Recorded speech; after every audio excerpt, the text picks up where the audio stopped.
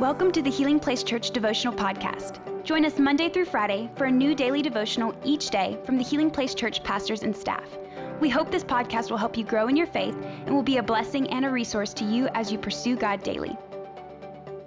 Hey everybody, thank you so much for joining us for these devotionals as we study God's Word together. Today we're going to be looking at Psalm chapter 2. We're going to read the scripture, we're going to make some observations, and we're going to find out what can we do today to apply this to our life so we can be doers of the Word and not just hearers. So let's read Psalm chapter 2, verse 10 through 12. It says, "Now then, you kings, act wisely. Be warned, you rulers of the earth. Serve the Lord with reverent fear and rejoice with trembling. Submit to God's royal Son, or he will become angry, and you will be destroyed in the midst of all your activities. For his anger flares up in an instant. But what joy for those who take refuge in him." Psalm 2 focuses on the power of a personal choice. And I don't know if you remember in school learning about cause and effect. This was always hard for me as a child, learning the difference between cause and effect. The cause is why it happened, and the effect is what happened. So real quick, let's talk about a little example of this. An effect could be that you tried to go to Chick-fil-A after a Sunday service. And the cause was because Pastor Mike mentioned waffle fries in his sermon. It happens a lot, and every time I want to go to Chick-fil-A after service and get some waffle fries, and I'm sad that it's closed. But there are so many scriptures in the Bible where there is a cause and effect. And there are some good ones, some ones that we love to quote and we love to say because they bring these joyful effects. Like Philippians 4, 6 through 7 is one of my favorites. "Do not be anxious about anything, pray about everything, and the peace of God will guard your heart and mind in Christ Jesus." These are scriptures that we just love to quote and bring up. And if I have to be honest, I love happy passages in the scripture. I love reading about the great promises of God. But in this passage, we have to not neglect this because this is something that just keeps us in check. You know, we see in this passage, we either for God or we're against God. We're either for God or we're against God. We can either serve the Lord with reverent fear, we can submit to him, or we can not submit. And if we don't submit, there are some warnings. There are some things that he says could happen. You know, this is a prophetic psalm given by King David. And Peter and John actually use it in the New Testament. You know, if you're like me, sometimes you can say, hey, this was a warning, this Old Testament doesn't really apply to me. But Peter and John use it in Acts chapter 4 to encourage the church. You see, they were arrested by religious leaders of the day, and this became an encouragement to them. And there are 5 instructions given in this passage.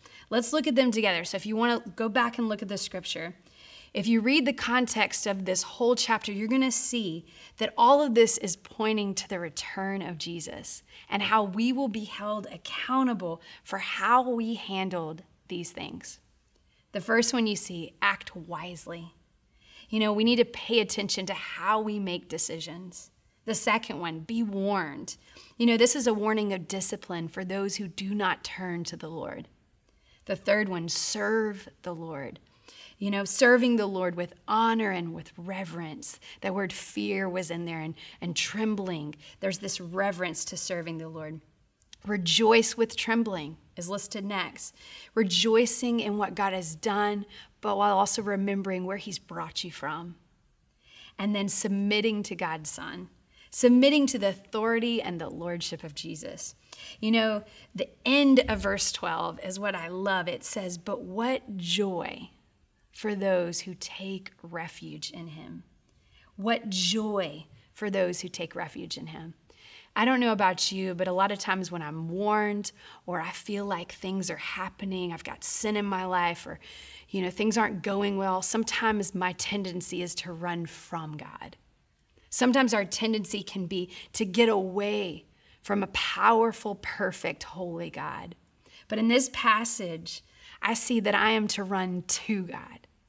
He is the only place for safety, security, refuge, and true rest.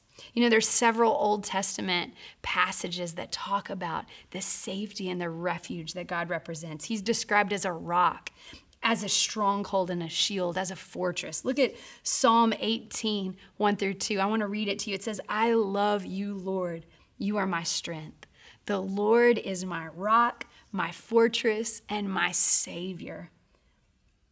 My God is my rock in whom I find protection.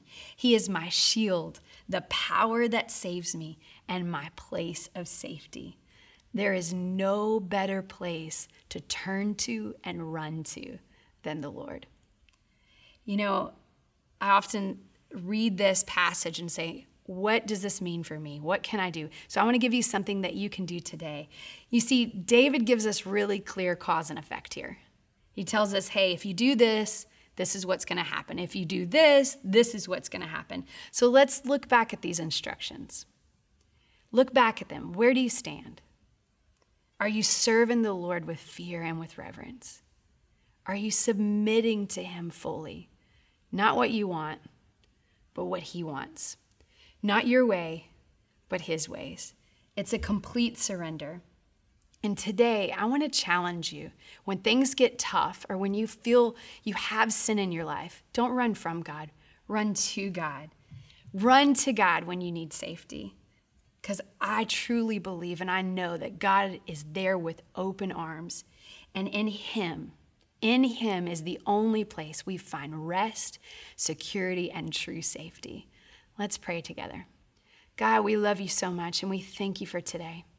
I thank you, God, that you are our refuge and our strength.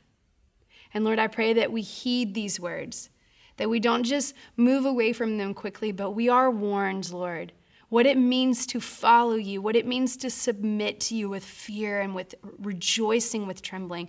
Lord, I pray that we would live that out. Lord, I pray that we would run to you when things get tough, or we'd run to you when we feel like there's no hope. And Lord, I pray for anyone who feels that way right now, God.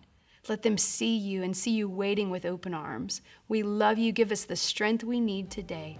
In Jesus' name, amen.